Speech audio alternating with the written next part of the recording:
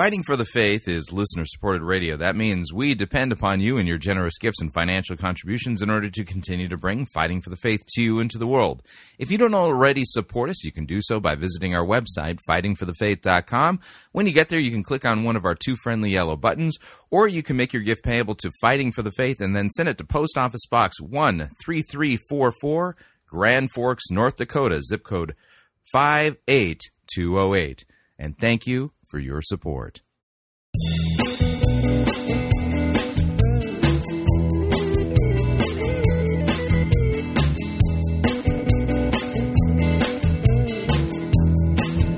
It's time for another edition of Fighting for the Faith.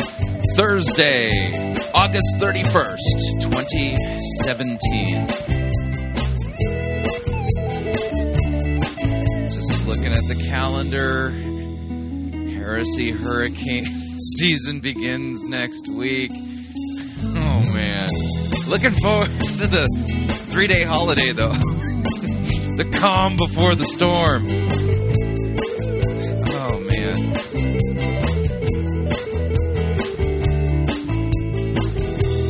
Thank you for tuning in. You're listening to Fighting for the Faith. My name is Chris Roseborough. I am your servant in Jesus Christ, and this is the program that dishes up a daily dose of biblical discernment, the goal of which, help you to think biblically, help you to think critically, and help you to slow down, stop, open up your Bible, and compare what people are saying in the name of God to the Word of God. There is no shortage of crazy things being said out there, and we take the time to actually open up the Bible. You've heard of these things. You can turn them on now, apparently.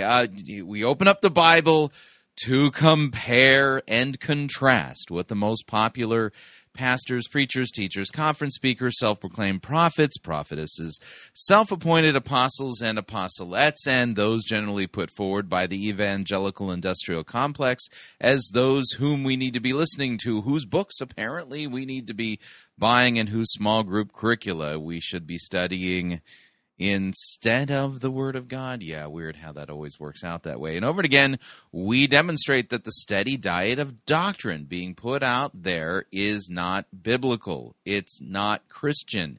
It's not at all what Christians have believed, taught, and confessed, over the 2,000-year history of Christianity. It's just, people are just making stuff up nowadays, and then doing whatever they feel they want to do. And what they feel they want to do, believe what they want to believe, it isn't actually sanctioned in God's Word. And God's Word warns us against false doctrine and those who would teach for shameful gain the things that they ought not to teach.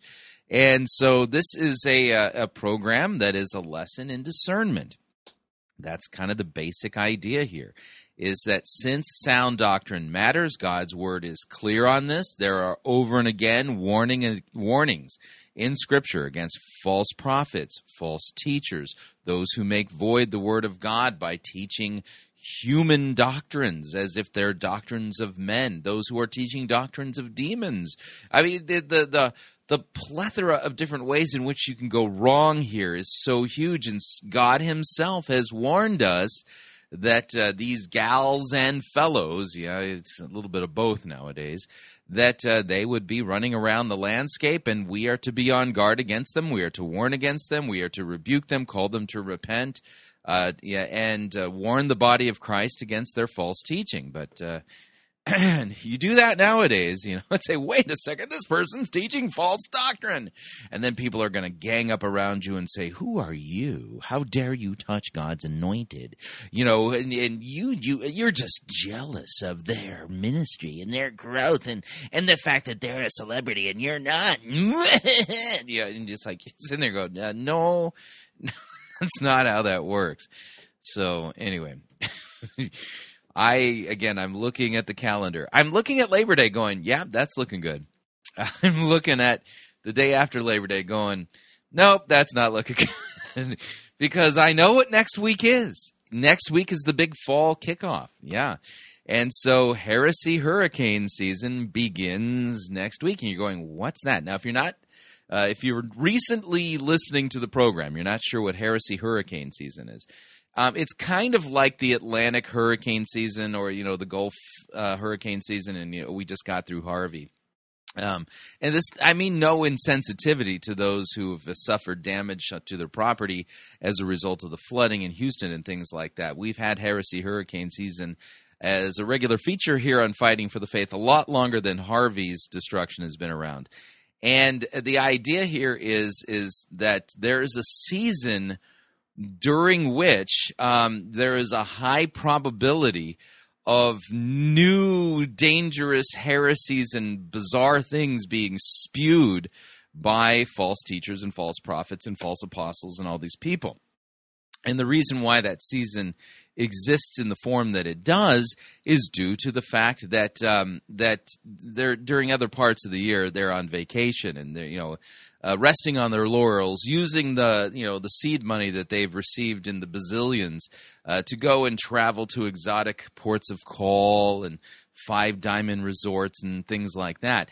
And so we've just about come through that. The heretical teams are now finishing up spring training and ready for the big fall launch, which will happen next week. So heresy hurricane season runs from Labor Day in September in the United States all the way to Memorial Day in May. And that's a high probability of a big heretical storm, Category 5 Bible twisting taking place, and it'll wreck you. I mean, it so badly it won't destroy property. It could potentially send you and your loved ones to hell. So we've come through the summer, which is usually a little slower around here. Although I would note this, I didn't notice too much of a slowdown this summer. Although I got through the summer with only reviewing one movie sermon. And I consider that to be like a personal victory. Because I made it through with only reviewed one. And I can't stand them. I really have a particular loathing for movie sermons. So that doesn't mean that I won't review them in the future, and they do come up occasionally out of season. So, just keep that in mind. But I just considered it a personal victory that rather than going to a movie sermon, we went back to Brownsville. Spent a lot of time working through messages preached at the Brownsville Revival, including a sermon delivered by Michael Brown. And with all the Bible twisting and false doctrine being spewed and false prophecies spewed at the Brownsville Revival, I see no reason whatsoever to believe that was a move of the Holy Spirit. All right, so let's talk about what we're going to do on today's episode of Fighting for the Faith, the last full-length episode of Fighting for the Faith before the 2017-2018 heresy hurricane season gets started. All right, so we're going to begin with a William Tapley update. Yeah, William Tapley, Third Eagle of the Apocalypse, co-prophet of the end times. And we're going to check in with his prophetic insights. I mean, you see, oftentimes when there's a major news event out there happening in the world, there's different people to cover the different angles of it. The person on the ground covering the destruction, the other person covering the political angles and what the different talking heads are saying about it. Well, William Tapley on his YouTube channel always gives us the prophetic angle. At least that's what he thinks he's doing. And so we're going to check in with William Tapley as he explains to us the prophetic significance of Hurricane Harvey being a warning from God to Babylon. So if you live in Babylon, Hurricane Harvey apparently was a warning to you. So we will definitely be checking in with that. And while we're kind of under the big umbrella of the doom and gloom update, we will check in with the Jim Bakker Show's special YouTube program that they put out from time to time titled Revelation in the News, as they apparently try to explain to us the significance of North Korea's nuclear saber rattling as of late. And of course, we'll always continue to ask the same questions of Revelation in the news, as we have asked in the past. And then yesterday we was it not yesterday? Tuesday. We did not get to Scott Clark's presentation regarding the forthcoming sign that is going to occur in the heavens. We've already noted this already. This sign, this apparent sign that's coming up in the heavens. The Virgo is about get ready to give birth to Jupiter. Apparently, Jupiter is going to go down the birth canal of the constellation Virgo, and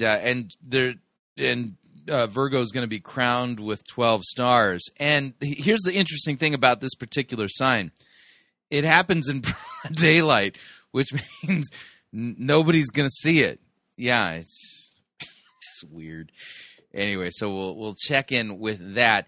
And somewhere along the line, we're obviously going to have to take a break. And then one of the things we will be doing is listening to one of the most bizarre, and I mean bizarre sermon illustrations I've heard in a while. And it's from Kelly Dykstra of the Crossing Church out there in Minnesota.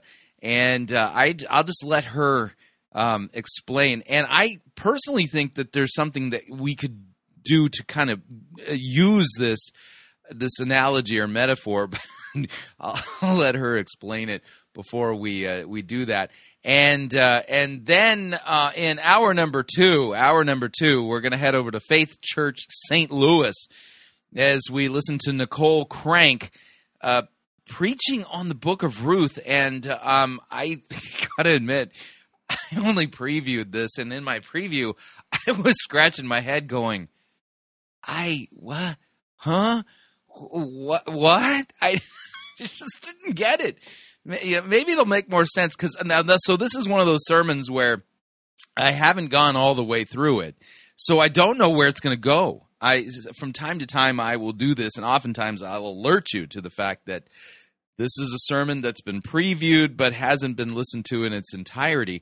And it had me scratching my head, by the time we got 5-6 minutes into it. So much so I said, okay, I got to review it, but my curiosity's piqued. I don't know where this one's going to land. I just don't know. But I'm pretty sure, based on the direction she's heading, she's not going to pick up on the biblical typology that points to Christ in the story of Ruth. And we recently posted an episode of Fighting for the Faith from a teaching I gave a couple years ago on the Book of Ruth, looking at the biblical typology, pointing to Christ, kinsman, redeemer kind of stuff. And I'm pretty sure Nicole isn't going to go there, but I don't know with certainty. So anyway, that will be today's episode of Fighting for the Faith. I strongly recommend you make yourself comfortable.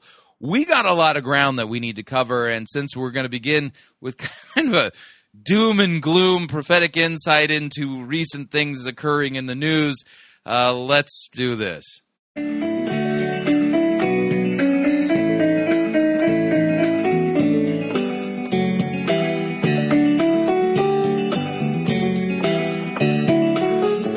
and gloom coming soon.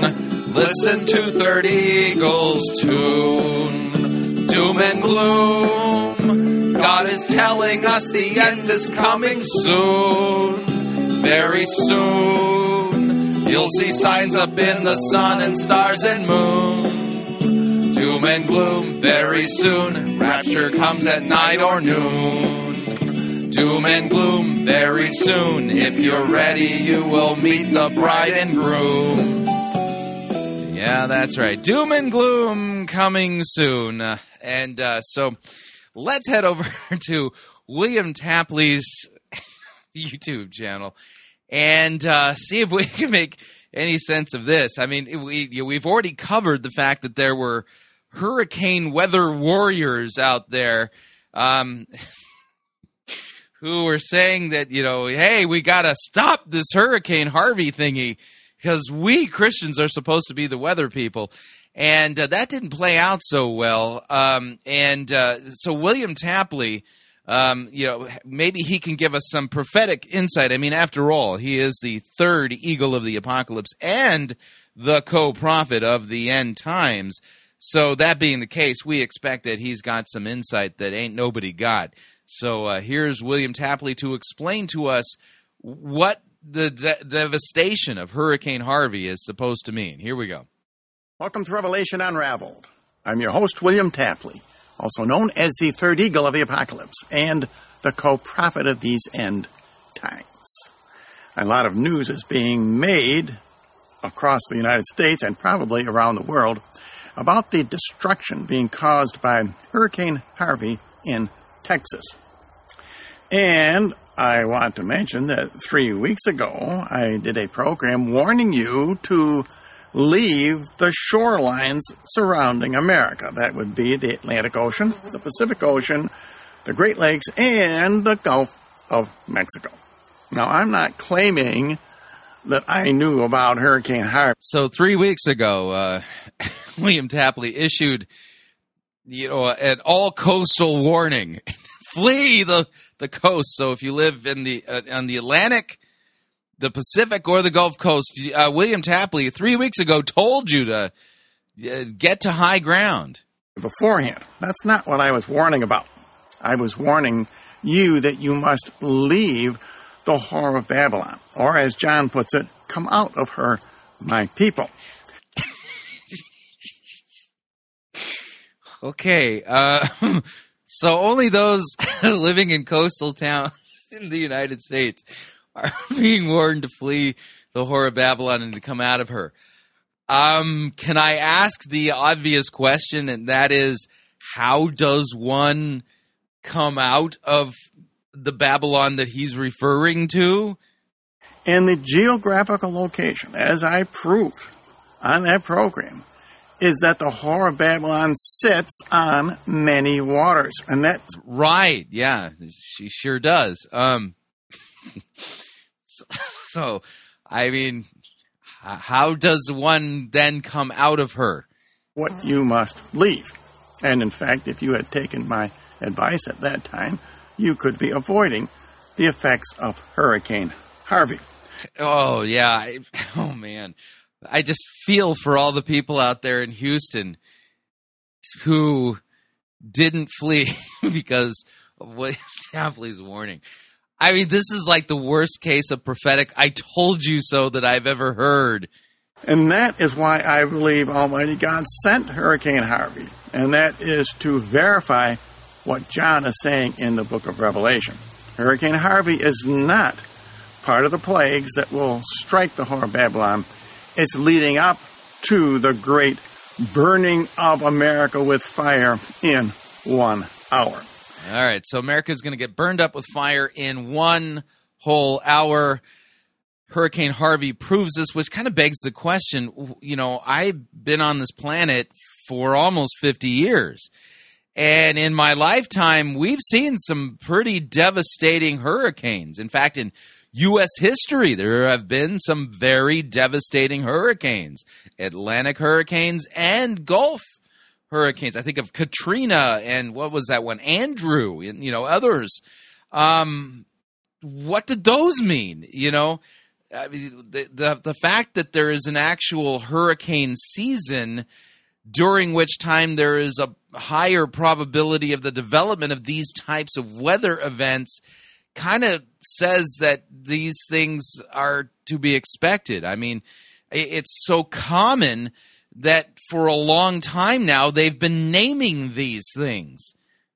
Yeah. And I think we are going to see more of these warnings as we approach the great sign on September the 23rd. Now, I read a news story that said that I named hurricanes, like Irene and things like that, those ones historically have actually done more damage. So, I mean, we need to be looking out for the big eyes at this point. Are you going to warn everybody about the eye hurricane that potentially could be striking any time now, And I want to read for you from the book of Revelation the warning that precedes the great sign. And this is Revelation chapter 11, verse number 19. Okay, so notice he invoked the great sign of Revelation 12.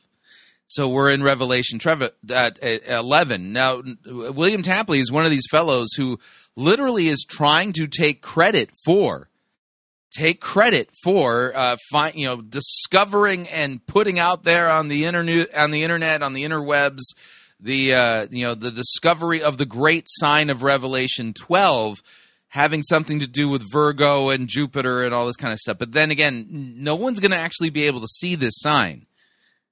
But he's a firm believer in it. In fact, claims to be the guy that discovered it. Temple of God was opened in heaven, and the Ark of His Testament was seen in His temple. Now, the Ark of the Testament is Mary herself, and this relates to Revelation 12, verse number 1. Mary is the Ark of the Testament. Okay. The great sign where a woman appears with the sun, wearing the sun, with a crown of 12 stars on her head, and being in childbirth. And Revelation 11:19 is just preceding Revelation 12:1. And there were lightnings, and voices, and an earthquake, and great hail. Now, most of those are natural catastrophes. And I don't believe... Yeah, lightnings and hails and stuff, yeah. The catastrophes that John is writing about here are limited to them. For example, lightnings are also associated with thunders and a lot of rain. Yeah, yes, lightning and thunders generally go together, and rain seems to be all part of the package, yeah. An earthquake, now that is singular, so this could be just one event. And hail, that's usually associated with high winds. So it could be that Hurricane Harvey is a fulfillment of this prophecy in 11:19, although... Could be. We're not sure. The jury's still out. We're waiting for more evidence. Don't see or have heard the voices. That would be supernatural. And we haven't seen yet Mary in the skies. No, I'm pretty sure no one reported any sightings of Mary during Hurricane Harvey. Wow. Yeah, I'm kind of at the moment where what's the word? Gobsmacked. This is just okay. So let's switch it up. We've already done the doom and gloom music, so let's switch it up and head over to the Jim Bakker Show and their special edition YouTube program, and the name of it is Revelation in the News. And, of course, as always, we'll ask the relevant question as it relates to this particular program. Here we go. Hi, everybody, and welcome to Revelation in the News. I'm your host, Ricky Baker.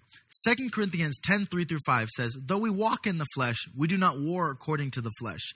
For the weapons of our warfare are not carnal, but mighty in God for pulling down strongholds, casting down arguments, and every high thing that exalts itself against the knowledge of God, bringing every thought into the captivity to the obedience of Christ."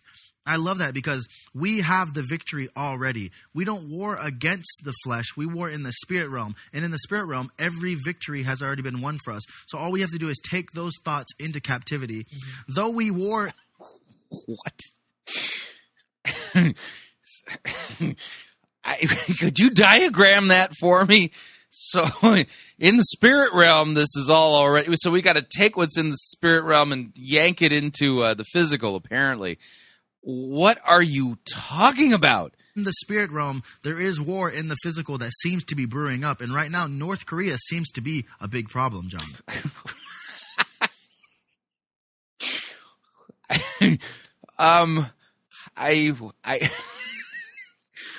How did you go from 2 Corinthians 10 to North Korea? I mean, that was an impressive jump. I mean, you've seen daredevils, jump the Grand Canyon and things like that. I mean, this is even better than that. Yes, North Korea is consistently aggravating for war. How exactly have they gotten nuclear weapons? Now, John... What?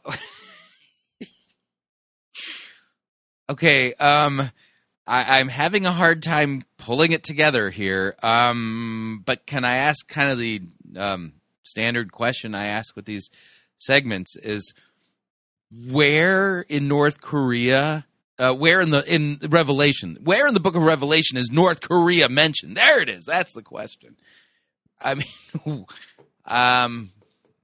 I don't recall seeing North Korea or Kim Jong, whoever, mentioned in the book of Revelation. You said the name of the program is Revelation in the News. What does Kim Jong-un or whoever his name is, or North Korea, what do they have to do with the book of Revelation? I want to ask you that question.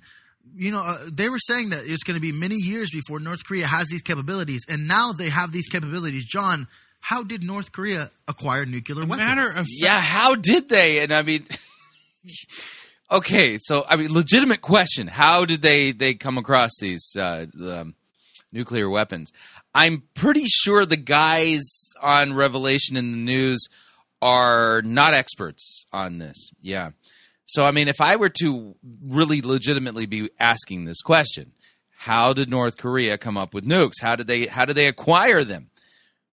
Jim Bakker's television program would be the last place, and I mean this, the last place I would go to find the answer to that question. Just saying. the New York Times has brought forth a really interesting investigation into North Korea. As a matter of fact, when Ukraine separated from Russia, all of a sudden, Ukraine actually was developing missiles for Russia. They're developing their most sophisticated missiles. And so when they split, there's a missile facility going without work. So they probably went to the highest bidder. As a matter of fact, it was saying that North Korea, there's two possible ways, because 6 years ago, they're actually found by the UN to be trying to steal the secrets from this facility.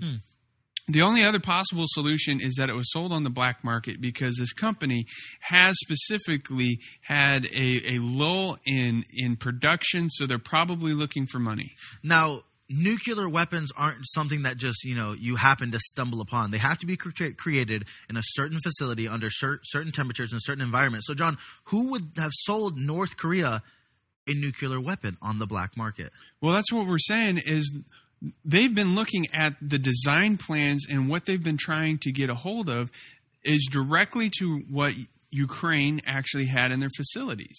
Wow. So it had to come from Ukraine. Okay. Now, we've recently... All right. Are any of these events recorded for us in advance in the book of Revelation? that Iran has been able to create these nuclear weapons right now. Yes, as a matter of fact, I'm glad you brought that up. I know we see constantly in the news, Kim is always running his mouth. He's always talking big, and it's like the small man fighting syndrome. Yes, No, I agree. Kim is always running his mouth. He seems like he's aping for a fight. I pray that cooler heads prevail. War is a terrible thing, and getting involved in a war with North Korea is a dicey proposition at best. But again, what on earth does this have to do with the book of Revelation?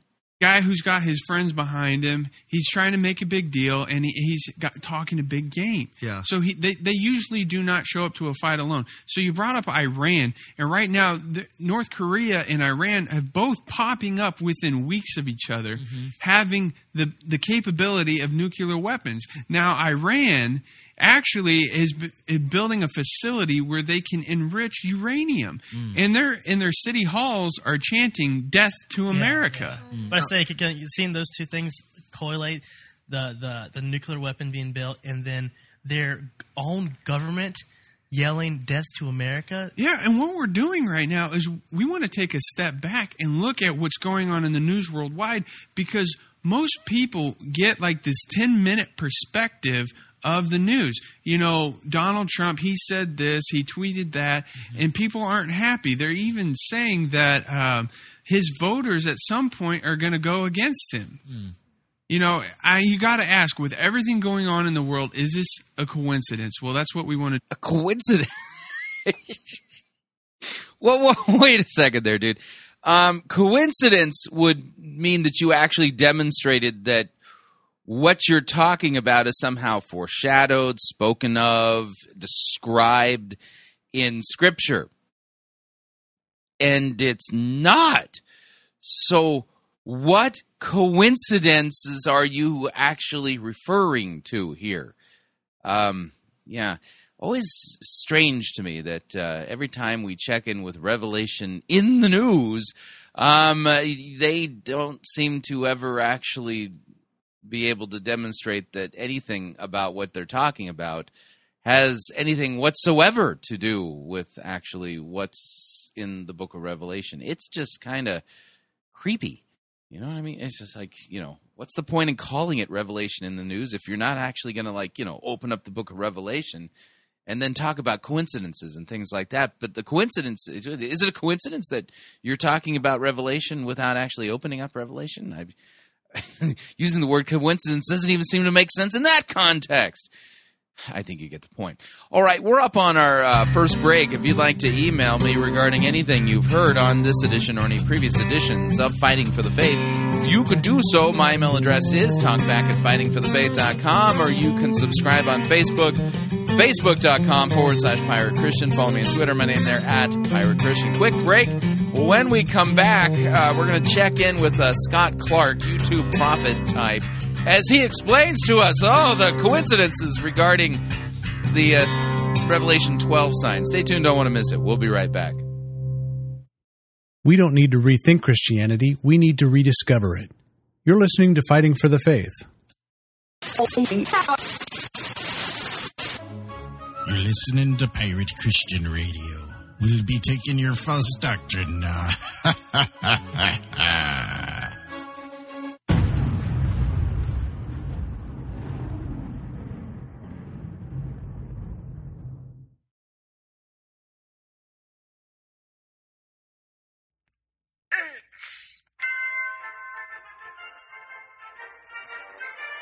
Holliday's Birdcage Theater presents Church Day Soleil.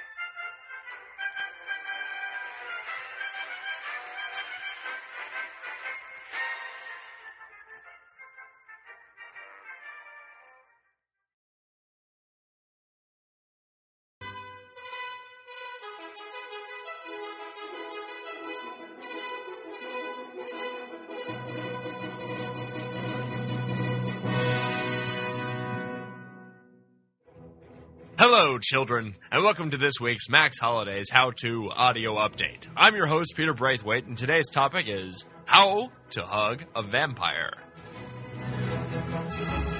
Demonstrating how to hug a vampire today will be performed by Dr. D.P. Gumby. Step 1. Find a vampire. This is by far the hardest step, and be sure to get your parents' permission before starting. Oh, look! A vampire! Step 2. Warmly greet the vampire from a distance. Hello, Mr. Vampire! Step 3. Approach the vampire. I'm coming your way, Mr. Vampire! Step 4. Attempt to hug the vampire. Come here and give me a squinch! Step 5. Have a relative call a funeral director. Oh no! I'm dying! Oh! Oh! There's so much blood! Oh! Step 6. If you're reading this step, then you obviously didn't attempt Step 5.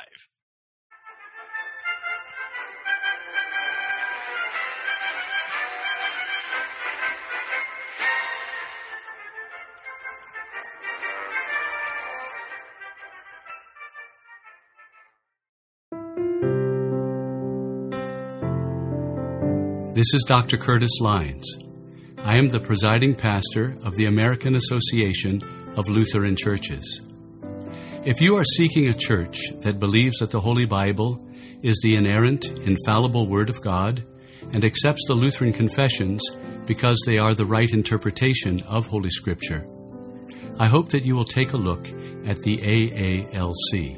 Also, if you are considering a vocation as a Lutheran pastor, our seminary has a residency program and the program available online. This is Curtis Lyons inviting you to take a look at the AALC. Check us out at taalc.org or on Facebook at the American Association of Lutheran Churches.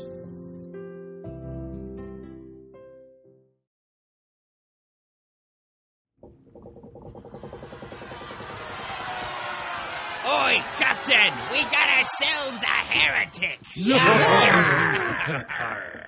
And exactly how do ye know that she be a heretic? She be endorsing the health and wealth heresy. Does he be speaking the truth? Jesus died to make us rich! And what exactly do we do with heretics? We throw them in the boo box. No. We preach the gospel to them. What if, the heretic doesn't repent? Then we throw them in the boo box.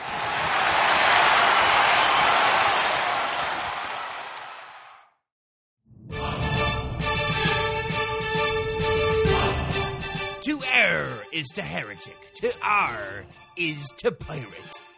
Get yourself over to www.piratechristianradio.com/Reformanda and purchase yourself a copy of the game Reformanda and join the fight for the faith today.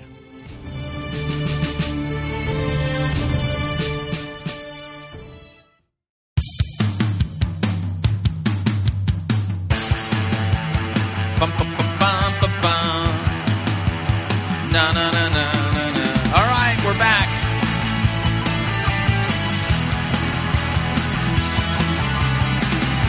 Warning, listening to Fighting for the Faith could cause you to think that all these people who are spending all this time trying to crack the code of the book of Revelation don't know what they're doing. Just a reminder, Fighting for the Faith is listener-supported radio. That means we depend upon you and your generous gifts and financial contributions in order to continue to bring Fighting for the Faith into the world. And you can partner with us. It is a partnership. Visit our website, fightingforthefaith.com. When you get there, you'll see our two friendly yellow buttons. One says donate, the other says join our crew. When you join our crew, you get to pick your rank in our crew. Lowest rank is Powder Monkey at $9.95 a month. After that, Gunner's Mate at $24.95 a month. From there, Master Gunner at $49.95 a month. And then Quartermaster, $99.95 a month. Joining our crew is a great way to support us. So if you don't already support us, it's not an overstatement. We can't do what we're doing without your help. We need your help. Join our crew is a great way to support us and help us. Of course, if you'd like to make a one-time contribution, you could do so by clicking on the donate button, or you can make your gift payable to Fighting for the Faith. Send it to Post Office Box 13344, Grand Forks, North Dakota, zip code 58208. And let me thank you for your support. We truly cannot do what we are doing here without it. All right, let's change gears here, kind of. We're still under the general umbrella of doom and gloom, but I'm going to have to reset a little bit. We're going to be listening to Scott Clark and a recent lecture that he delivered at the, listen to the name of this, Hear the Watchman, Signs in the Heavenlies Conference. Yeah. Let's do this, and we'll explain a little bit more. Here we go. I'm a nut. My life don't ever get in a rut. The head on my shoulders is sorrowless. And I ain't got sense God gave a goose, Lord. I ain't crazy, but I'm a nut. Is it wetter underwater if you're there when it rains? Is it shorter to New York than it is by plane? Between myself and I wonder who's the dumber. Is it hotter down south than it is in the summer? I'm a nut. My life don't ever get in a rut. The head on my shoulders is sorrowless. And I ain't got sense God gave a goose, Lord, I ain't crazy, but I'm a nut. All right. So like I said, we're heading to the Hear the Watchman, Signs in the Heavenlies Conference. And, oh, man, I am not going to make it through this heresy hurricane season. I'm just saying. Anyway, this is Scott Clark, Internet, YouTube, Signs in the Heavenlies type, kind of the pre-trib evangelical rapture, non-Roman Catholic version and answer to William Tapley, Third Eagle of the Apocalypse. Let's let him explain to us, the deep, give you shivers, significance of this apparent sign that is going to be occurring next month. Can't wait. It's going to be just non-eventful. I'm 100% positive about that. But here's Scott Clark. Here we go. Thank you, guys. What a warm welcome. I just want to say so much thank you to Jeannie and Mike to even have me here. Thank you.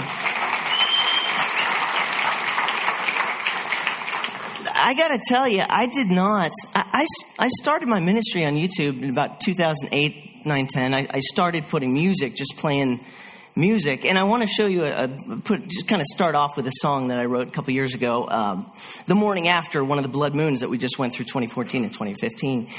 But you wrote a song after one of the blood moons. Okay.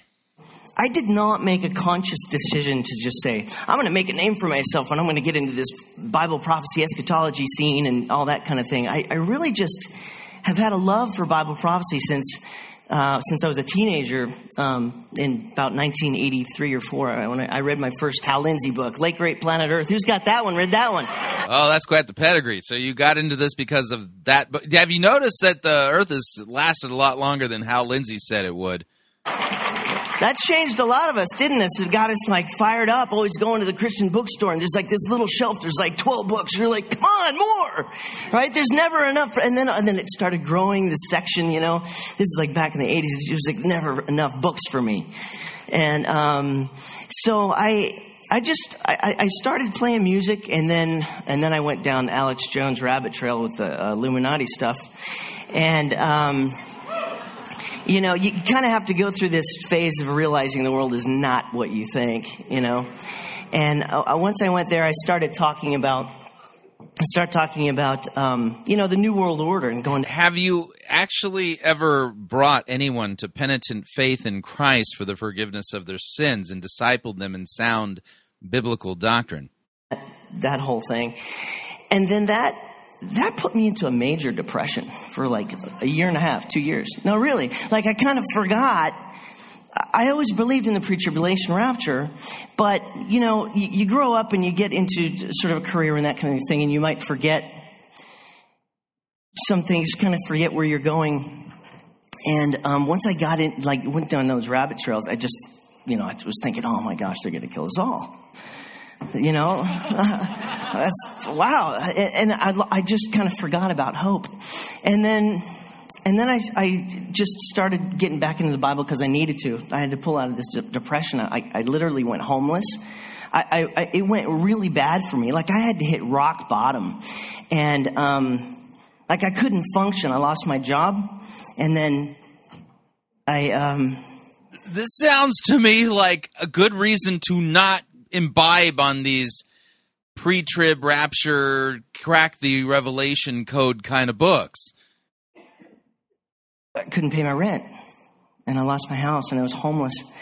And then finally I got back up on my feet with the help of my parents.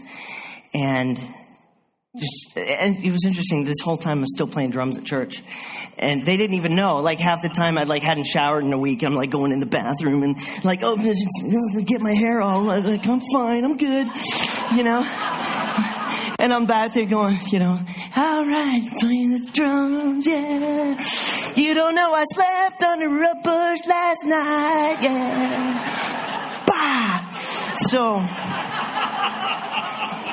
Eventually, I got out of that, and I got a job and I got a new apartment. And then I started studying end times again, and I was just like, the hope is that He's coming back for us.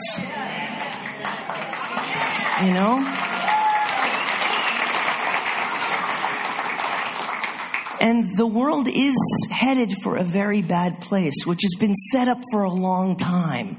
It's like a rubber band slingshot has been pulling back, back, back. Eventually it's going to snap. We're not there yet, but we're very close, I believe. Back then I was thinking we were really close, but that's because I was watching too many Alex Jones videos. You know how that goes. Just stay out of that corner of YouTube. Just in moderation, everything in moderation. But eventually I started like chattering about that stuff on YouTube. I first got a YouTube channel to do that, to be able to watch videos and save playlists and all. But I had no reason. I'm like, I don't know what to do, make videos. But I started, because I've always been a drummer, but I started, I would take the music home, the little pieces of paper that they put on your little thing. I'm like, okay, there's the words, that's where I'm going. But I would take those home and I would learn how to play guitar as well. But I'm kind of a perfectionist, and if I make the smallest little error, I would stop. And I never get through a 3-minute song. So what I decided to do is put the camera on me. I'm like, if I record it, then I can act like I do when I'm behind the drum set back here. The show must go on. You can't stop if you make a little mistake. You gotta go. So I turned the camera on. I'm like, okay. And then I started actually I was like, I finished the 3-minute song on guitar. So, and then I had all these little clips in my camera. And I'm like, what am I going to do? I'm like, people put stuff on YouTube. So I start putting that stuff on YouTube. And then I got comfortable putting myself on the internet, and then I started talking about end times and New World Order, and then that dovetailed into end times. And then I'm like, I'm going to just start telling people how I think Bible prophecy works. And then it just started to grow. And about that time, 2008 was when Mark Biltz released on Prophecy in the News with Gary Stearman. He sat down in JR Church that, look at this pattern of blood moon, signs in the heavens, Joel 2:31. Yeah, no, the naturally occurring lunar eclipses were not any sign.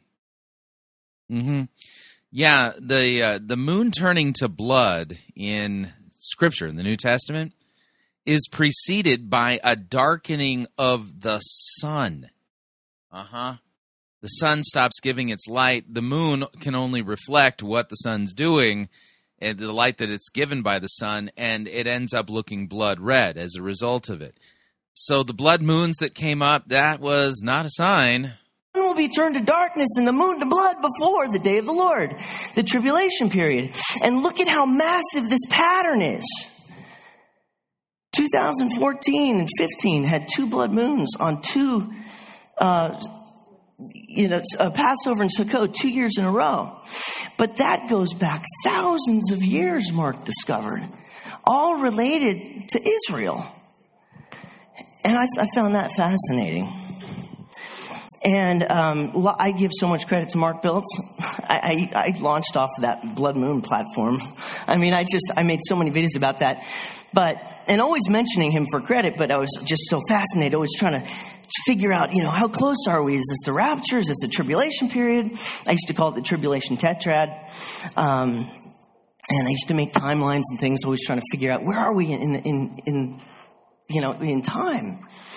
And I remember I was in a forum online, and people were looking at these signs in the heavens, and somebody had posted what they thought was the Revelation 12 sign, which says there's a woman clothed with the sun, with the moon under her feet and 12 stars. Yeah, again, I'm just going to point this out, all right? When you go take a look at Revelation chapter 12. Revelation chapter 12. Again, a great sign appeared in heaven. Yeah, this is a sign that John saw. Where was he? In heaven. It does not say, and a great sign will appear in the heavenlies. Nope, that's not what Revelation 12 says. So we got an improper reference. Revelation chapter 12 is not a prophecy of a forthcoming sign. It is a sign that John saw in the book of Revelation itself. Just like in 13, and I saw a beast rising out of the sea with 10 horns and 7 heads.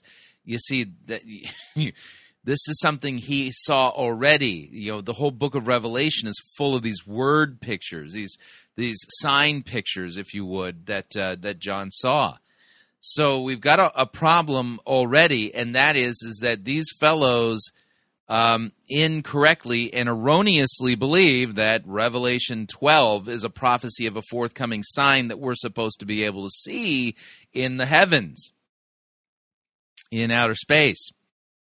But that's not what Revelation 12 is. Furthermore, when this sign apparently takes place, or will take place, you know, we're now well less than a month away, when it's supposed to take place, it's daylight.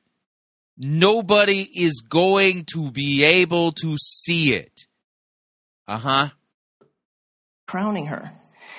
And she's in labor and in pain to give birth. That's Revelation 12, 1 and 2. And somebody posted a screenshot of Leo and Virgo. Right time of year, because in the fall, the sun is in Virgo, right? And every month, the moon is going to go around and pass her feet. So that happens every year. But how do you get 12 stars, and how do you get her in labor? Well, somebody in this forum posted, it was a screenshot of Virgo and Leo and some planets, but it was 2011. So the planets weren't aligned. And I looked at that and I said, I think, that's close, right time of year. But I don't think that's the year, because I can't make out the right kind of a birth, and I don't see 12 stars. And so, because I've been looking into Mark Biltz's work, and also, if you remember, there was this DVD that just blew up years ago called The Star of Bethlehem. Did you guys see that one? That one blew my mind. I don't necessarily agree with all the dates or how he interprets, but, everybody's different. Everybody in this room is not going to agree with me either, and that's fine. But his DVD blew my mind, and I loved what he did. He's like, let's just go. A lot of people say, it was supernatural. It was supernatural. We can't know what that is. And Rick Larson decided to say, well, let's just go into the astronomy program. Copernicus and Kepler gave us the math. They're just algorithms. Everything's just in the software going to be accurate. Let's just use the program and go back. I'm like, that's awesome. And then I thought, so I decided to study that out. And so I had already been using this program, Stellarium. And so when I was got the idea to look for a future sign, Revelation 12, I was already familiar with the program, so I just went forward. And I just went year to year to year to year in the fall. And then I hit 2017. And are you guys familiar with my videos and work?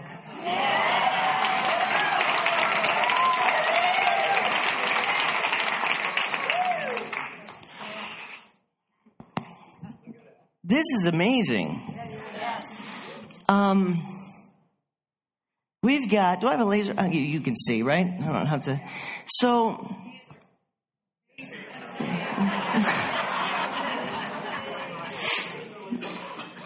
we've got Virgo here. It says that a great sign was seen in the Shamayim. I took that from the Holy Scripture. Shamayim is plural for heavens, Hebrew. A woman clothed with the sun. Yeah, that's an incorrect translation. Yeah, no, because this was in Greek, and you're right. Shamayim, the Shamayim, those are the heavens, plural in Hebrew.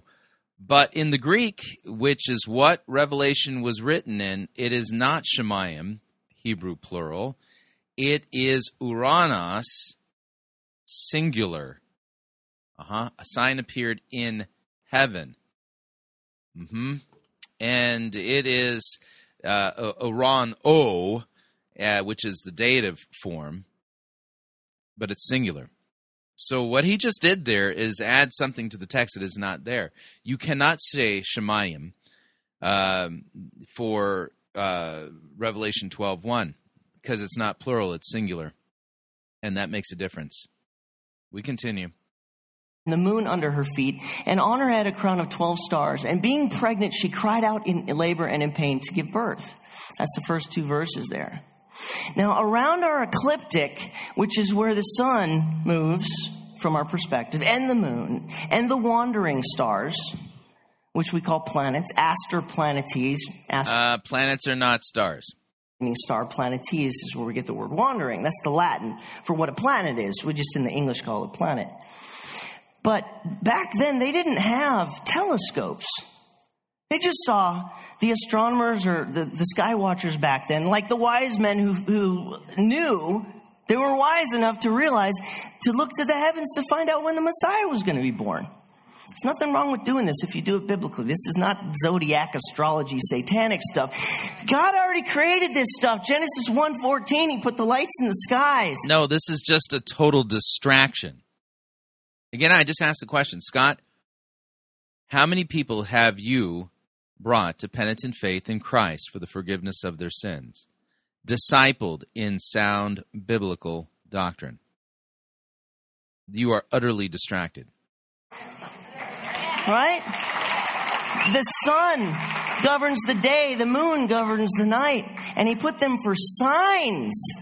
It's the first page of the Bible. And for seasons, but that word seasons is moedim in the Hebrew, which means appointments on God's calendar. Yeah, no, that's not exactly what moedim are. And you've been listening to Larry Huck too much, or Paula White, and the televangelists. Yeah, big problem here. Major problem. Appointed times. And that's Leviticus 23. Passover, unleavened bread, first fruits, Pentecost, Feast of Trumpets, Atonement and Tabernacles. Those are appointed times. So Genesis 1:14 is telling us he's going to put signs on his appointments. That's what Mark... Yeah, my question is, how is this a sign if nobody can see it? It occurs in the middle of the daylight. You just said that in September, the sun is in the constellation Virgo. Will you be able to see Virgo? No. Will you be able to see Jupiter? No. Will you be able to see Leo? No. Will you be able to see the other planets? No. How is this a sign then? Bill's discovered, right? This happens to be the Feast of Trumpets this year. Yes. So around our ecliptic, we've got 12 constellations which the heavenly bodies move through. There's only one woman. There she is. Virgo. She's a virgin. This is a template thing. You know, Bible prophecy has types and shadows and pictures, you know. This is called eisegesis. This is not the Star of Bethlehem sign. This is different. This happens now, not then. And although I haven't been able to watch my videos, when I put slides in here, I realized I got all these slides in here, and I'm like, how am I going to follow this? Don't we all just rabbit trail?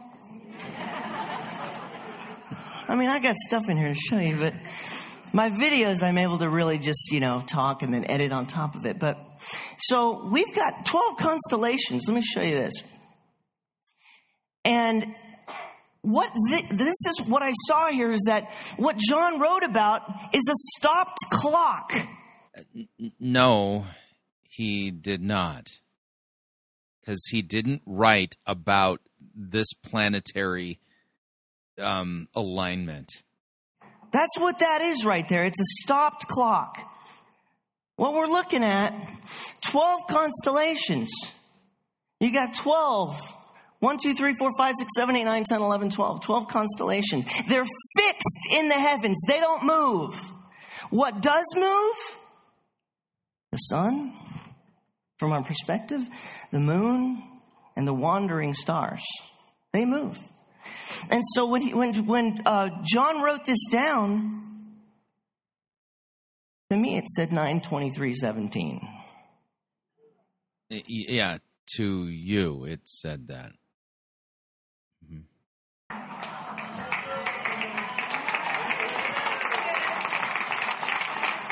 And everyone's oohing and ahhing, and well, to him it said, it's a stop clock. It said 9/23/17. Yeah, this is not what John was referring to. And again, if this is a sign that we're all supposed to see, how are we supposed to see it? It takes place literally in the middle of the day. This is just nuts. What do you do with that? All right, moving along, we're going to do a Kelly Dykstra update. So let's do this with her. Oh, it really doesn't matter what I do. What I do, as long as I do it with a flair. What effect a little smoke is with a dash of hocus pocus and the scent of burning sulfur in the air. I'm a fraud, a hoke, a charlatan, a joke, but they love me everywhere. For it really doesn't matter what I do, as long as I do it with a flair. That's right. Doesn't matter what I do or what I say, as long as I do it with a flair. So we're heading over to the Crossing Church, and this just kind of gets chalked up with the category of what? One of the weirdest, and I mean weirdest sermon illustrations I've ever heard. And I'm thinking we can use this. I'm just saying, I think we can definitely do something with this. And so this is Kelly Dykstra preaching on a sermon titled Shed. Shed. Not like, work shed. I'll let her explain. Here we go. Hey, if this is your first time at the Crossing, hi, my name's Kelly. I'm married to that really hot guy that was up here just a second ago. And I am super excited to talk about Shed Part 2. We were looking at our family schedule for the last couple of weeks, and I'd been planning on speaking, and then I was just like, no, I can't do it. I don't have the energy, whatever. You should have said, I can't do it. God's word forbids me from preaching a sermon. That's what she should have said. Scripture is very clear on this. See 1 Timothy chapter 2 as well as 1 Corinthians chapter 14 if you're unclear. Last week, Eric was kind of putting the message together, and he looked at me. He's like, Kelly, this is totally your message. And I was like, yeah, I know it is.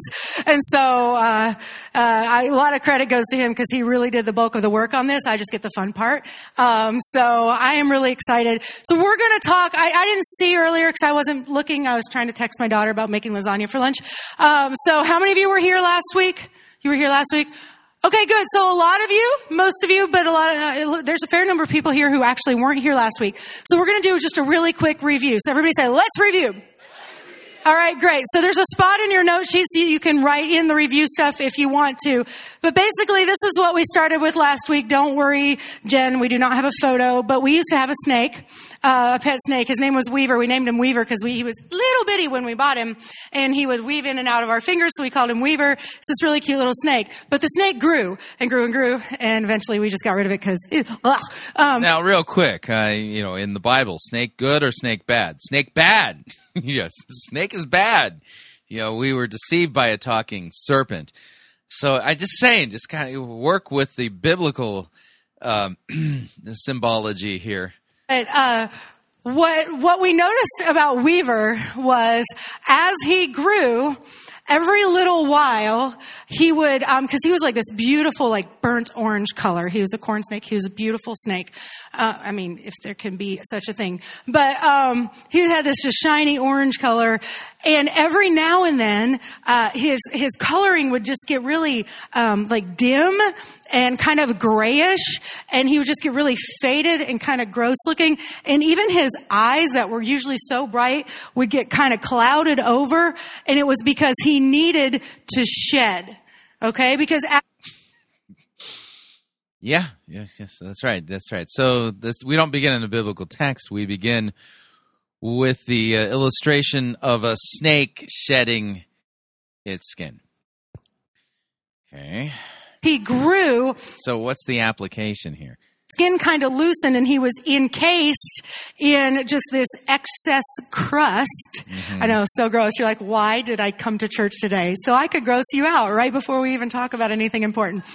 But then what he'd do is he'd start kind of rubbing against the rock and digging down in the sand and stuff, and he would shed that skin, and he would emerge just fresh and clean and shiny again, and he could see clearly again. And we thought, this is a really great analogy for how life is for us. I admit this is gratuitous. So the people there at the Crossing, including the pastors, who one of them female, they are serpentine. Mm-hmm. Yeah.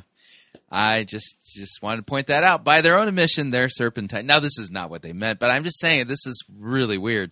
So apparently we need to learn how to shed certain things in our lives, which kind of begs the question. I mean, have you ever noticed, if you've listened to Fighting for the Faith for any length of time, you'll notice that the emphasis within evangelical preaching kind of changes. It morphs, okay?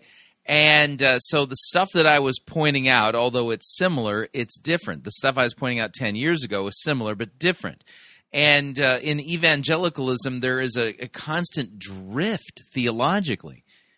And, of course, doctrines of demons being what they are, being serpentine, so you're just saying here, I think that we could say quite naturally that because evangelicalism isn't currently preaching on the 4 blood moons, but is now preaching on the eclipse and the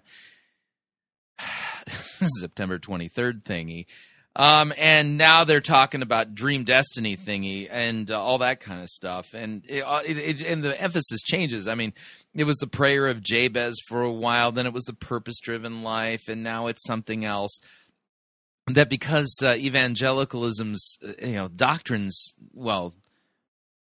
change, it's like shedding snakeskin. Mm-hmm. So just saying, So I agree. I admit that was somewhat gratuitous on my part, and I don't. She shouldn't be preaching anyway. You get the point. But I'm just saying, in the future, as we note how evangelicalism's major doctrines morph and change, we will also note the fact that it's very serpentine. Mm-hmm. Very serpentine, that they shed false doctrines on a regular basis, as they become dull and lackluster and don't have the same kind of relevant appeal to the masses in the moment. And the itching ears need to be scratched different ways, that they shed their old doctrines and put on new ones. New serpentine doctrines emerge after they shed the old ones. I think it's a valid metaphor. What do you think? All right, love to get your feedback. If you'd like to email me regarding anything you've heard on this edition or any previous editions of Fighting for the Faith, you can do so. My email address is talkback@fightingforthefaith.com, or you can subscribe on Facebook, facebook.com/Pirate Christian. Follow me on Twitter. My name there, @Pirate Christian. Quick break. When we come back, it's time for a Faith Church St. Louis Nicole Crank sermon. Yeah. Grab a sledgehammer and an ice pack. Stay tuned. Don't want to miss it. We'll be right back. Sissy-oprified religiosity won't save you. You're listening to Fighting for the Faith. Pirate Christian Radio Theater presents Death of a Salesman. Are ye a salesman? Why, yes, I am. Can I interest you in some...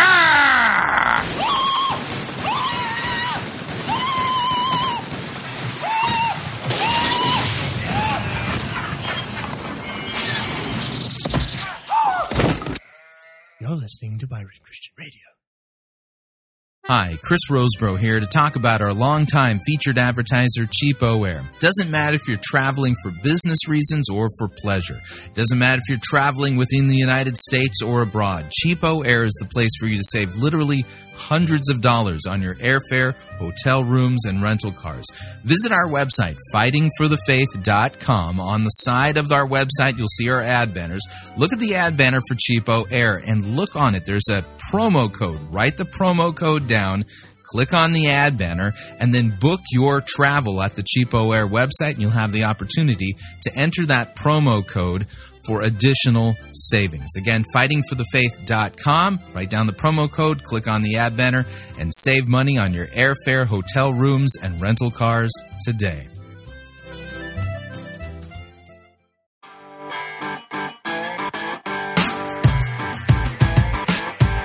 All right, we're back. Hour number 2 of Fighting for the Faith. Sermon review time. You may want to get something like ibuprofen, Tylenol with codeine, anything to help with the pain that your brain will experience while listening to this sermon. But let's do this right.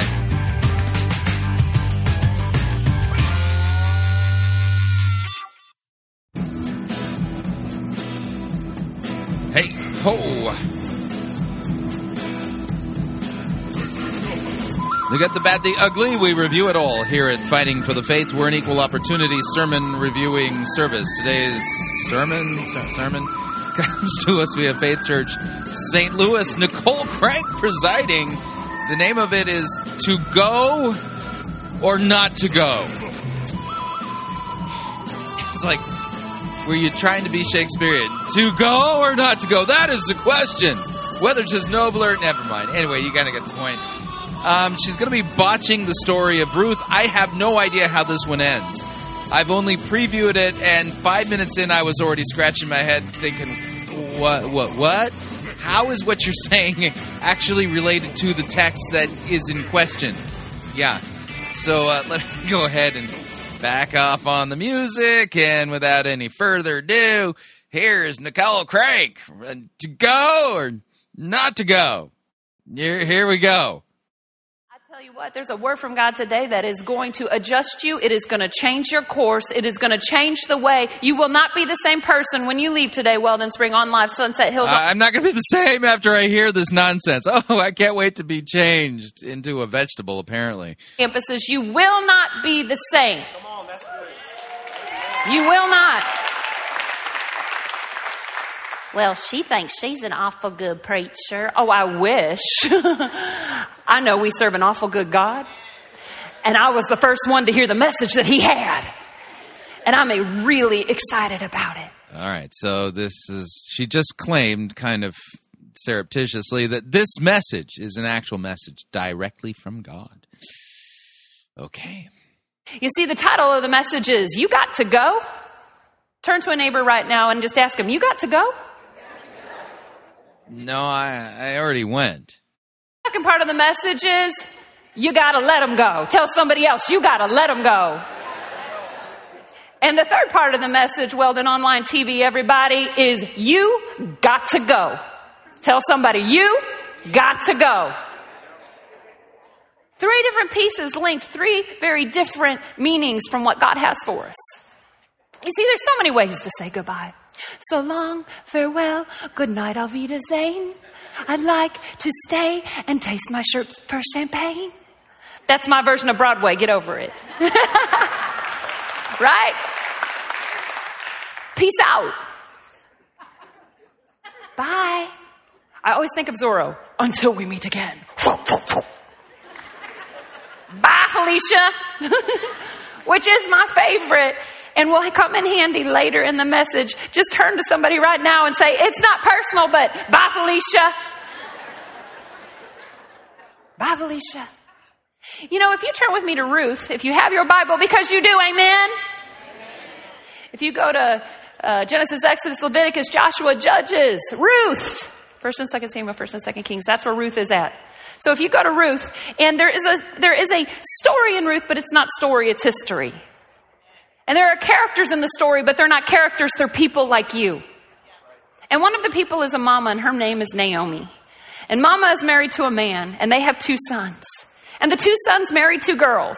They marry Orpah, not Oprah, Orpah, and they marry Ruth. Well, life is going along just great, but Papa passes, and then son passes, and then other son passes, and then there's just the 3 girls left. You ever had a day in your life when you can't figure out, how did all that happen and how did I get here? Well, that's where they wake up that day. How did we get here? And so Ruth says, I can't take care of these girls. I can't provide for these girls. I can't farm for these girls. I can't protect them from warriors. I can't protect them from the animals. I don't know what I'm going to do. So I know what I'll do. I'm going to tell them they need to go home. I'm going to invite them to go. So she embraces Ruth and she embraces Orpah and she's like, girls, you got to go.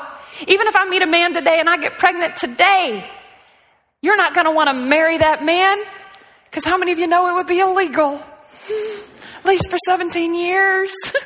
So you're not going to want to marry that man. You're not going to wait that long. You need to go home to your family. It's going to be so much better.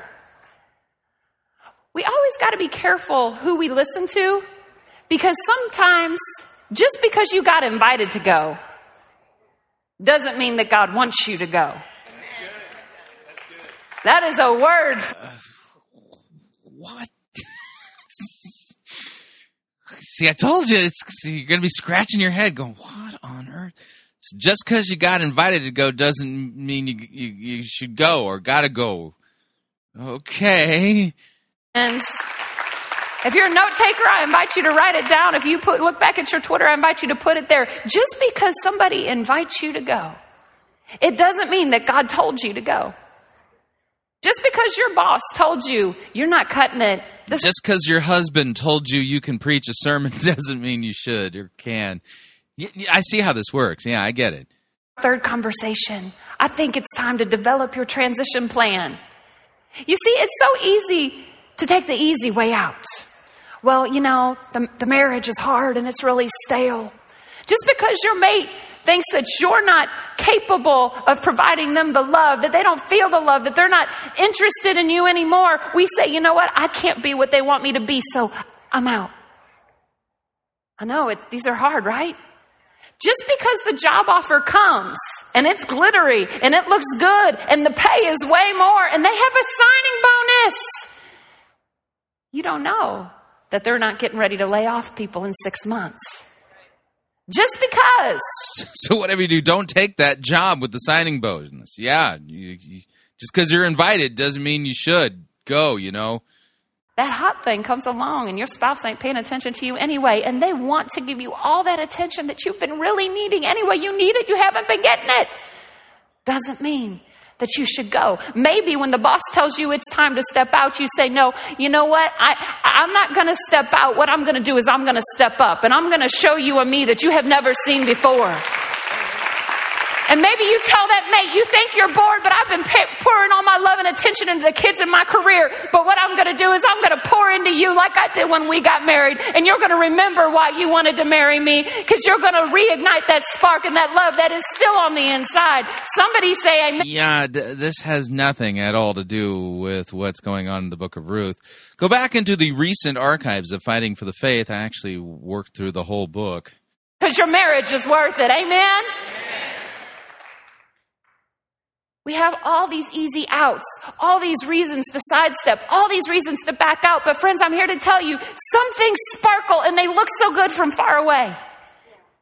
Just be sure it's not the enemy sharpening his blade and reflecting it, and what he's telling you is the green light on Easy Street. Just because it glitters, it isn't God. Just because it looks good, it isn't God. And just because it looks hard, actually, chances are that's God. What was that? Just because it looks hard. If you want to discern the voice of God, people tell me all the time, Weldon, they say, hey, I need to discern the voice of God. How do you know when it's God's voice? I'm like, oh, well, that's easy. Are they telling you to do something hard? Yeah. Are they telling you to do something that you do not want to do? Yeah. Well, that's God. Yeah, which biblical text says that? I mean, I'm pretty sure the devil's capable of listening in on this line and going, all right, so what we need to do here is we need to speak to people and make them think that we're God, and we'll fool them by giving them something hard to do that they don't want to do. They'll think it's from God, and it's really from me. Yeah. Mm-hmm. You know, he tells us to walk by faith. The problem is we walk according to the circumstances that we can see. Orpah was walking according to the circumstances that she could see. You're not going to have a baby. You're not going to be able to take care of me. I love you, Ruth. Oh, you're so good. What time's this ticket for? I don't want to leave you. Oh, I'm going to miss my flight. I'm sure we should stay together a whole time, but I got to go. Bye, Felicia. She was out. Because it looked hard. Everybody say, because it looked hard. Yeah, actually, the text doesn't tell us why Orpah left. You just put that into the text and it's not there. But Ruth stayed. Most of the time, when it doesn't make sense in the natural, that's when you know you got to look at God. Yeah, no text says that either. Because he tells us in Isaiah 55:8, your ways are not my ways and your thoughts are not my thoughts. Yeah, that's actually in the context of forgiving sins. Yeah, look it up in Isaiah 58. It's talking about the mercy of God, not God talking to you in the way you know that he's talking to you is because, whoa, it doesn't make sense in the natural. That's not what that text means. Basically, he says, baby, you have no idea the plans that I have for you. Jeremiah 29:11 says, you don't know the plans I have for you. Yeah, Jeremiah 29:11 out of context. We've covered that so many times, it's just insane that anyone would think that somebody's quoting it out of context. Like Nicole Crank is actually teaching you what God's word says. Good and not for evil to bring you to an expected end. But all we can say is, God, I just look around and it looks so hard. He's like, yeah, because you're looking in the natural. I need you to take a look in the spirit. And I need you to see past what you can see with your eyes. I need you to close your eyes and open your mind to my trust and my blessing. What text says any of this? And if you can see past what you think you know and try and tune in to what I know, because I am the Spirit of God. I am the Spirit of grace. I am the Spirit of mercy. I am the Spirit of love. I am out in your future already. You can see to the corner, but I can see around it. You see, because what happened was, I always like when people tell me a story. They're like, well, what happened was, and you're about to hear something. So what happened was, Orpah left, but Ruth stayed. Yeah, that part's true. When it looked hard. No, you see, you added that. It doesn't say why Orpah left. Ruth stayed, and Naomi went back to her homeland where they could get food. And I guess what we don't really think about, and maybe Ruth wasn't thinking about, is Naomi couldn't have any more babies, but when you married into a family, you were in the family, and if your spouse died or departed, they put you with another boy in the family. So I guess what I'm saying, ladies, is this. Go to the family reunion before you say yes.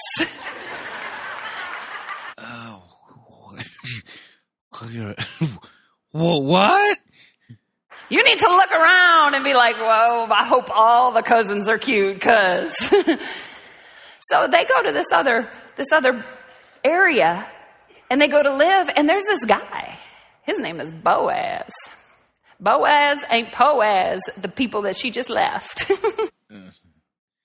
Do any of you all find it distracting that she said Boaz's name in that kind of sultry kind of voice? Were any of you distracted by that? Boaz is single. Boaz is integral. Boaz is good looking. And Boaz is making it rain, baby. Boaz. Talking about money. You are aware that Boaz is in the direct bloodline of the Messiah, right? And he in Type and Shadow is actually reflecting Jesus, not some gangster with lots of cash who can make it rain. You know that, right? Is loaded. Boaz leads the area. Boaz is a leader of the community, and Boaz is a part of the family. Single girl just said, yeah, I take it. One single girl. The rest of the single girls like, I don't know if I got faith for it yet. Oh, girl, believe it. Believe what? For a rich... I mean, a rich single guy just because you told part of the story of Ruth in this way that the people who are single women there are going to believe for rich guys to take an interest in them? What are you talking about? You've been going for broke ass, sorry ass, mad ass, poor ass. God's like, why are you settling for all that? I got you a Boaz. Somebody say amen if they're single, female or male. God's got a blessing in your future that exceeds your expectation. Ruth marries Boaz. How do you figure? Just because you twisted the text? And when she marries him, they have a baby named Jesse. Guess who is born out of that? King David. Guess who comes out of the lineage of David? Jesus. When they All right, so she connected the genealogical dots here. But she doesn't make Boaz sound anything like Christ. Yet the book of Ruth does. Out the entire lineage of Jesus, there are 5 women in that lineage who are named by name. And do you know one of those 5 women? That name is Ruth. God is wanting you to get past that hard thing. If people are inviting you to leave. Wow. What?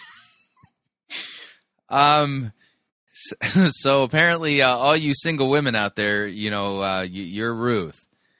Yeah, no, that's not how you read these texts. This is called narcigesis, and boy, is this awful. This is just painful. Don't walk away from the blessing just because it looks hard. That's what Orpah did. And I can't help but wonder, and it will be a question that I ask. Again, no text says that about Orpah. When I go to heaven, because if you're in very many conversations with me, you know I ask a lot of questions. It's kind of annoying.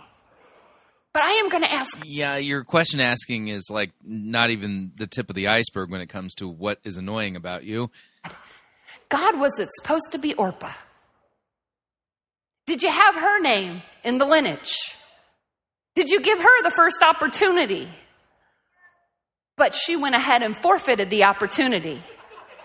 The little girl in the front row said, no. But did she forfeit the opportunity when she stepped out? And God said, you can step out, but you can't stop my plan. So I'll go ahead and I'll lift somebody else up. And I'll put them right in that place. I want you to say right now, say, I'm Ruth. Bye, Felicia.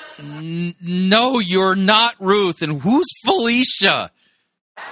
Well, technically, we need to change it. Well, then online TV, I want you to say, bye, Orpah. You see, that's what the next part is. You got to let them go. You got to let them go. You got to let them go. Nah to the no, no, no. That's me being Meghan Trainor. I'm just a jukebox today. It's Free Music Video Sunday. I wish I could sing. It'd be so much more fun for y'all. I can't remember how many times my ex-husband left when he got hooked on drugs. And I begged him to come back. Drug addict and all. I just wanted him back. I wanted it whole. I wanted it how it used to be. I had this memory. And he just wasn't having it. He'd come back until the next paycheck. He'd come back until the next opportunity. He'd come back until he wanted to get high again. And then he'd leave. I was always at home all, baby, come back. You can blame it all on me. The problem is we're wanting them to blame it on us just so they'll stay. And truth of the matter is, they got problems of their own. Now we got to remember, I'm going to take a step over. Just because somebody invites you to go doesn't mean you're supposed to go unless it's God. But if somebody like Orpah is going to exit your life, I want to let you know, you got to let it go. You got to let it go. Not to the no, no. Bye, Felicia. See you later, alligator. So long, farewell. Alvida Zane. I'm here to tell you right now, nobody is going to exit your life and mess up your destiny. Nothing takes God by surprise, my friends. Yeah, you need to pick up the phone. You need to pick up the phone and delete their number so you can't ever text them again. Yeah, none of this. I mean... None of this has anything to do at all with the book of Ruth and why God the Holy Spirit had it penned. Wow. This is just jaw-droppingly bad. You never have to look at somebody who's walked away from you and beg them to love you, to care about you, to believe in you, to spend time with you, to stay in touch with you. If they're going to exit your life, our job in Christ is to just let them go. Just let them go, baby. But I'm not sure. It really hurts. I was there. My ex-husband left me not for a woman. He left me for drugs. How do you even compete? How can you be cute enough, smart enough, sweet enough, loving enough? How do you compete with a drug? I couldn't figure it out. Now, 20 years later, oh yeah, I wasn't supposed to compete with the drug. I was supposed to let him go. God is looking at our life saying, you're so busy holding on to the wrong thing that your arms are not even available to catch the blessing that I'm trying to send you.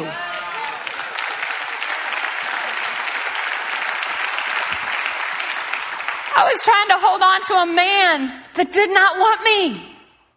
And all the time, I'm just going to warn you right now, I haven't seen my husband in about 16 hours. The finest, best looking, cutest, most loving, best preaching, best husband in all the world was in a holding pattern waiting for me to get my act together and let go of some man who didn't want me. Here. Yeah,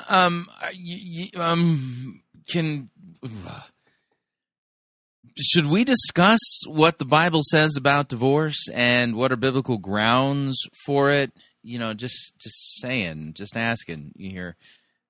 Boy, this is a mess. In life going, I don't know why I'm going in circles in my life. That might be you right now.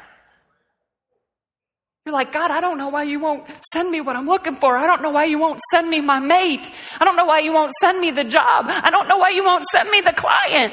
He's like, I want to, but you're busy holding on to this other stuff, that other person. So God wants to send you a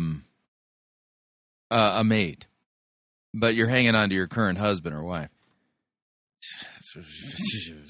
And this is the message that you're getting out of the book of Ruth, right?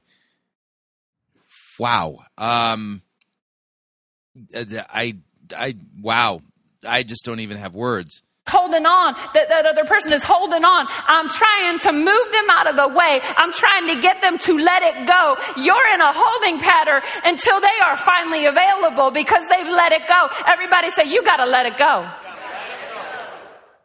When we let it go, we can let go and let God. 1 John 2:19. It said they went out from us, but they didn't really belong to us. There are friends for a reason, friends for a season, and friends for a lifetime. That means, yeah, that's not referring to friends who've left you. That's referring to false Christians who left the Christian fellowship. Wow, is this bad? One group out of that 3 really stays forever. God puts people in your life for now. For this point in your life, for this place in your life. He puts these people in your life for a reason. You need this, you need that. You need to support them, they need to support you. And when the season is done, when the reason is done, it's time to let them go so that you can have that lifetime availability. He said they went out from us because they didn't belong to us, 1 John 2:19, because everybody say if they had belonged to us, they would have remained with us. They would have remained. But their going showed that they did not belong to us. I don't care if your spouse left you. I don't care if your mama left you. I don't care if your daddy left you. My daddy gave me up before I was even born, before he even met me. Yeah, that's not what this text is about. So let's just take a look at it because you can kind of see what is going. It's really bad. So the text in question is 1 John 2:19, and context. 1 John 2:15 is where we'll begin. Do not love the world or the things in the world. If anyone loves the world, the love of the Father is not in him. For all that is in the world, the desires of the flesh, the desires of the eyes, the pride of life, it's not from the Father, it's from the world. And the world is passing away along with its desires, but whoever does the will of God abides forever. Children, it is the last hour. And as you have heard that Antichrist is coming, so now there are many Antichrists that have come. Therefore, we know that it is the last hour. They went out from us, but they were not of us. For if they had been of us, they would have continued with us. But they went out that it might become plain that they all are not of us. Yeah, talking about how the Antichrists have left us. I'm kind of dumbfounded. Having not listened to this whole thing in its entirety. My jaw is on my desk. Wow, train wreck. How do you not like somebody you've never met? I hadn't even been born to offend him yet. Just because they left, it doesn't make them bad. Get this, so we don't get an offense and unforgiveness. It doesn't make them bad. It simply means that they're part in your life. They're part in your destiny. You know? Again, the context is Antichrists. They're the ones who left, yeah. God needed from the man who was my biological father, he needed his seed to create me. Because there must have been something in him that was good that God wanted to make sure that I had. Maybe it was strength. Maybe it was stubbornness.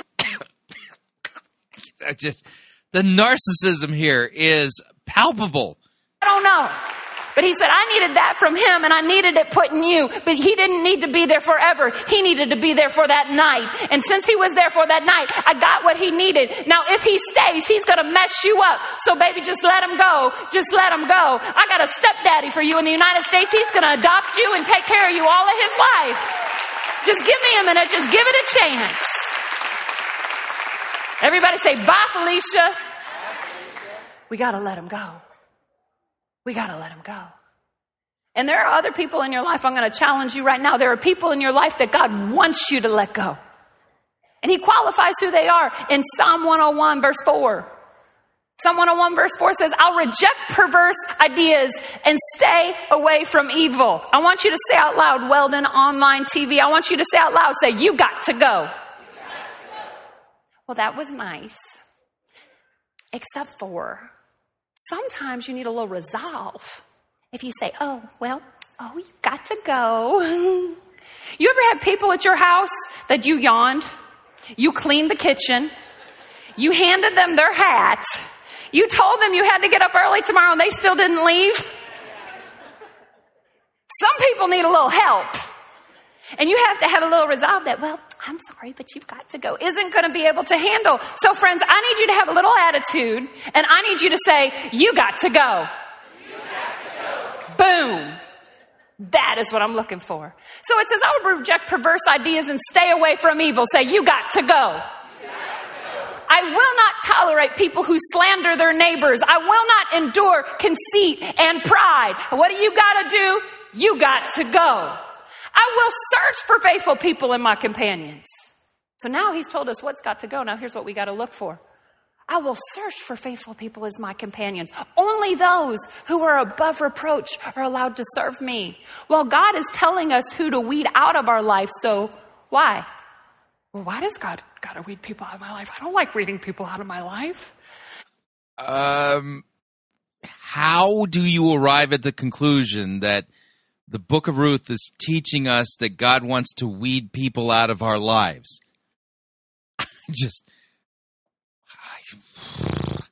Sometimes the wrong people in your life are the anchor to the past that you're trying to get away from. Yeah, I think the anchor that God wants people to get away from is you, Nicole. So while we're like, I don't want to, they're mine. We used to kick it back in the day. You don't understand. It was thick. It was fun. They know too much. Got any friends that know too much? No. God's like, shackles off my feet so I can dance. I'm going to praise him. I'm going to praise him. He wants to break every chain, break every chain, break every chain. If I could sign anything like Tasha Cobb, I would have done it just then. God wants to bust us out of that, but the fact of the matter is, he won't bust it. We have to. So he says, God wants to, but he won't, so we gotta. Where's that in Ruth again?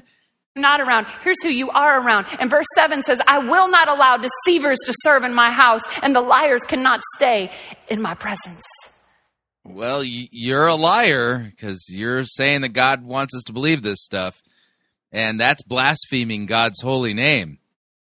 No matter what you've done, because now you're thinking, well, I've been a liar, I've been a deceiver, I've been a cheater, I got an addiction. I'm looking at porn. Now you're trying to qualify yourself out of even being able to be here. Yeah, but aren't those sins? Maybe Jesus' death on the cross has something to do with resolving that particular problem. Just for you, friend, God is not looking for a reason not to use you. God is simply waiting for you. Why aren't you calling them to repent of their sins and be forgiven by the shed blood of Jesus Christ, which he shed for them while suffering in their place on the cross? To cut yourself loose and to stop feeling so guilty about the people who are exiting your life. He wants to make sure we're not the people using the wrong exits. I don't know.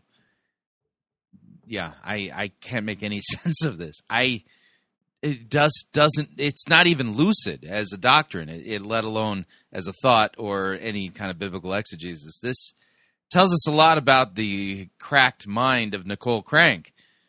And he says, I don't care about your past. I don't care what you did. I don't care about last weekend. I don't care who raped you. I don't care who molested you. I don't care who rejected you. I don't care what zip code you were born in. I don't care about your bankruptcy. I don't care about your divorce. I don't care about that cheating. I don't care about your taxes. What I care about is you, baby. And here's what I want to tell you. Don't step off now. Stay when it's hard and let them other suckers go. Can somebody give me a good amen? No, my ears are bleeding. Woo!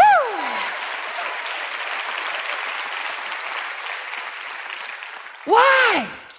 Why do we got to do that? Because why do you got to do what you're doing right now? Baby, you got to go.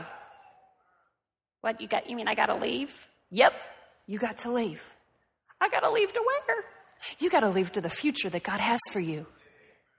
Those things that he's been We're going back to the future. To you about that you haven't endeavored on yet. That tithing he's been pushing you. Get that flux capacitor turned on. Lord, that call that he wants you to do. Those people he wants you to reach out to in your neighborhood and you're not sure how to start the conversation. That business that he wants you to start, but you've always had a steady paycheck. That client he wants you to expand to, not the sparkling thing that we want, but those things that he's been speaking to you, and you're like, I don't want to. You shake your head so hard your cheeks shake. That's God. You can't do it. It's impossible. I can't. Yeah, again, no biblical text says this. This is bad advice. It's not even sound doctrine. I mean, good night. Somebody's going to get their life in a lot of trouble if they believe this and actually put it into practice. Simply fulfill that. Oh, that's God, because he is the God of the impossible. I can't do it by myself. I'm not big enough. That's God, because he knows it's faith. Yeah, no biblical text says that. With God, with faith, all things are possible. This is what God is calling you to do. We got to go where God tells us to go. David usually invites me to go along if he gets some big adventure or some exciting thing to do. And so one day, I know this is impossible for you to think of, but David made me just miffed at him. I know it's hard to imagine me miffed. Or David not being an angel. Y'all know him. So I decided, as punishment to David, I am going to deprive him of my presence. I know, right? He probably got up that morning and said, God, give me a peaceful day. He's like, sure, got that. He goes on this adventure. He's supposed to come home at like 3. Calls me, not going to be back till 6. Calls me, not going to be back till 8. He comes home around 9 o'clock, and I am just sure that this heartbroken, defeated man who misses me so greatly is going to slink into our home. Instead, the door flies open, and he enters like Tigger from Winnie the Pooh. You're not going to believe my day. Oh my God, it's so crazy. I can't believe you missed this. Oh, I don't want you to miss it. Oh, I wish you was there. There was this opportunity. It will never happen again in our lifetime, Nicole. How could you not have been there? Well, I was miffed at you. Factored myself out because you were in trouble. What have we been missing in our lives Because we're miffed at God, maybe. We don't want to do what he said. We're mad at him because somebody got sick, or he didn't come through this one time that we think he should have, or he didn't come through the way that we thought he should have. No. You let my ex-husband leave. What? He's like, yeah, because I got a better one on the way. Somebody who's going to love you, somebody who's going to value you, somebody who's going to believe in you, somebody who's going to lift you up, somebody who's going to make you so much better a person you won't even know yourself in 20 years. That is who David made me.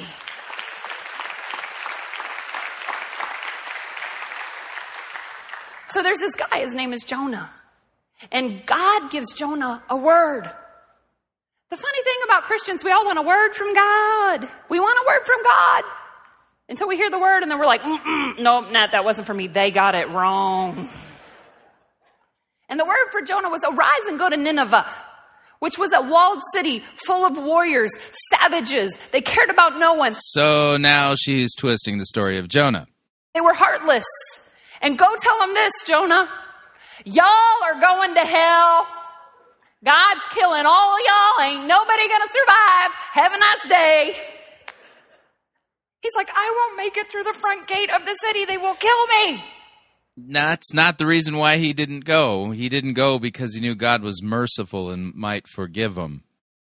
Read all of Jonah. It's explicitly stated at the end of the book. God didn't take the reasoning. He just gave him the word. So Jonah runs from God. Ah! The funny thing about God is you can run, but you can't hide. So instead of going this way 600 miles, he heads 2,200 miles the opposite direction. But God finds him. There's a storm on the ship that he's on, and they know, even though they're men. I find it funny that God told him, arise and go to Nineveh, and the man on the boat looking for him goes down into the belly of the boat. He looks at him and says, arise, Jonah. The voice of man many times will mimic the voice of God.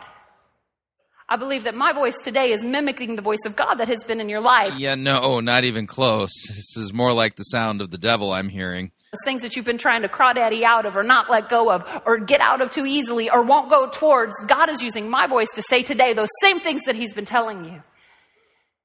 And they woke him up. But just because you've done something wrong, just because you've messed up your past, just because you headed the wrong direction, just like Jonah. Those are most likely sins. Sins need to be dealt with by repentance and being forgiven. The cross has something to do with this. And things look really bad because they're going to throw the boy off the boat. They throw him off the boat, and God says, no, you're not going to be swallowed up. We don't serve a vengeant, hateful God.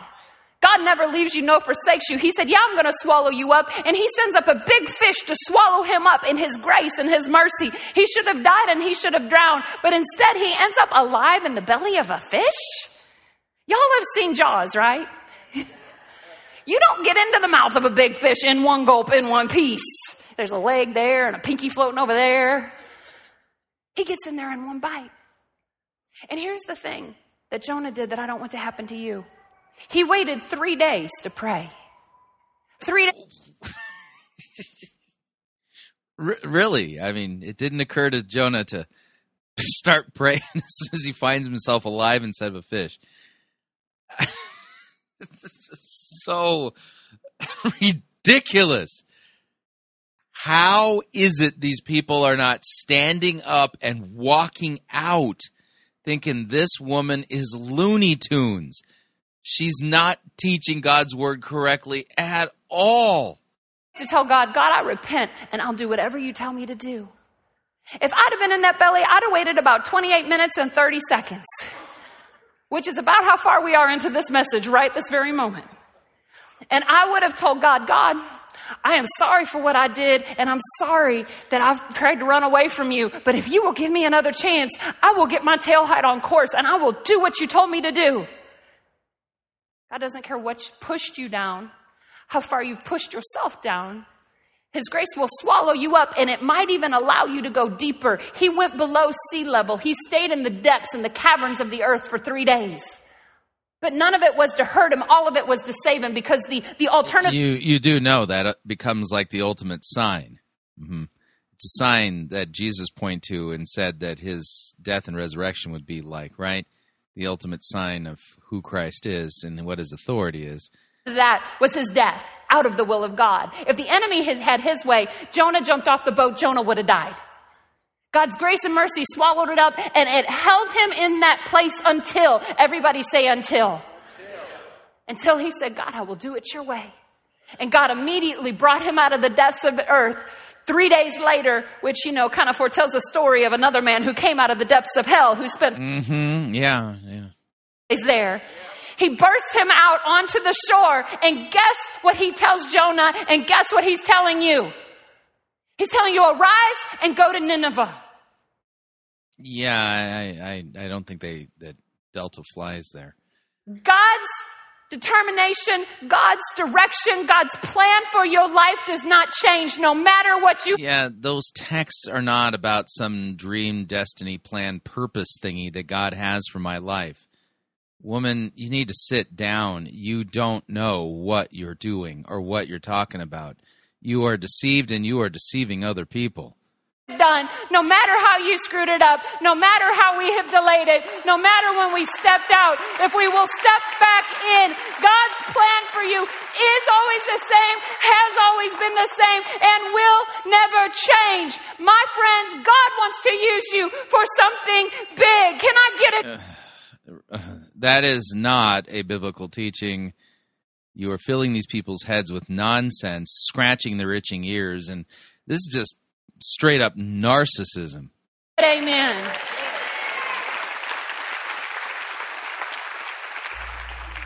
So now I'd like to pray with you. Cue sappy music. This is an emotional manipulation technique designed to create the false impression.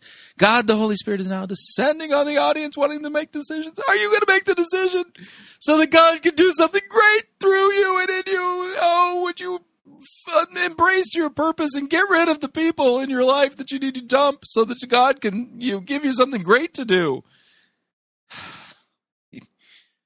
Clueless. The word is clueless. This is just cluelessness. If you have something that you should let go, would you raise your hand? Online, Weldon, TV, everywhere. Yeah, let go of Nicole Crank. Let her go. Let her go. Find a real pastor. Run away. If God's been telling you that you got to go and you haven't been going, I also need you to raise your hand.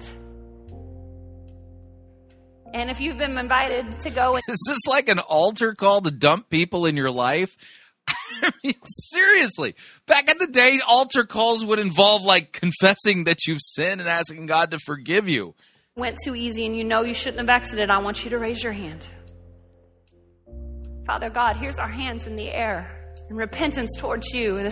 No, that's not repentance. I assure you that's the opposite of it. What did I just watch? Good night. Wow. Just okay. I'm gonna need some time to recover from this. Tomorrow will be a light episode, and then I'm gonna enjoy a 3-day weekend. Wow. Boy, I mean.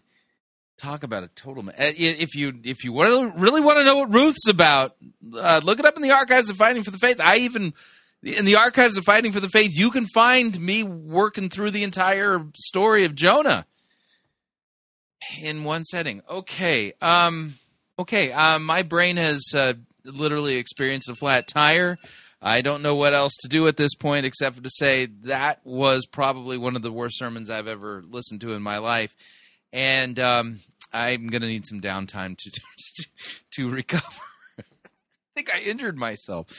So what'd you think? I'd love to get your feedback if you'd like to email me regarding anything you've heard on this edition or any previous editions of Fighting for the Faith. You can do so. My email address is talkback@fightingforthefaith.com, or you can subscribe on Facebook, facebook.com/Pirate Christian. Follow me on Twitter. My name there, @Pirate Christian. Till tomorrow, may God richly bless you in the grace and mercy won by Jesus Christ, his vicarious death on the cross for all of your sins. Amen.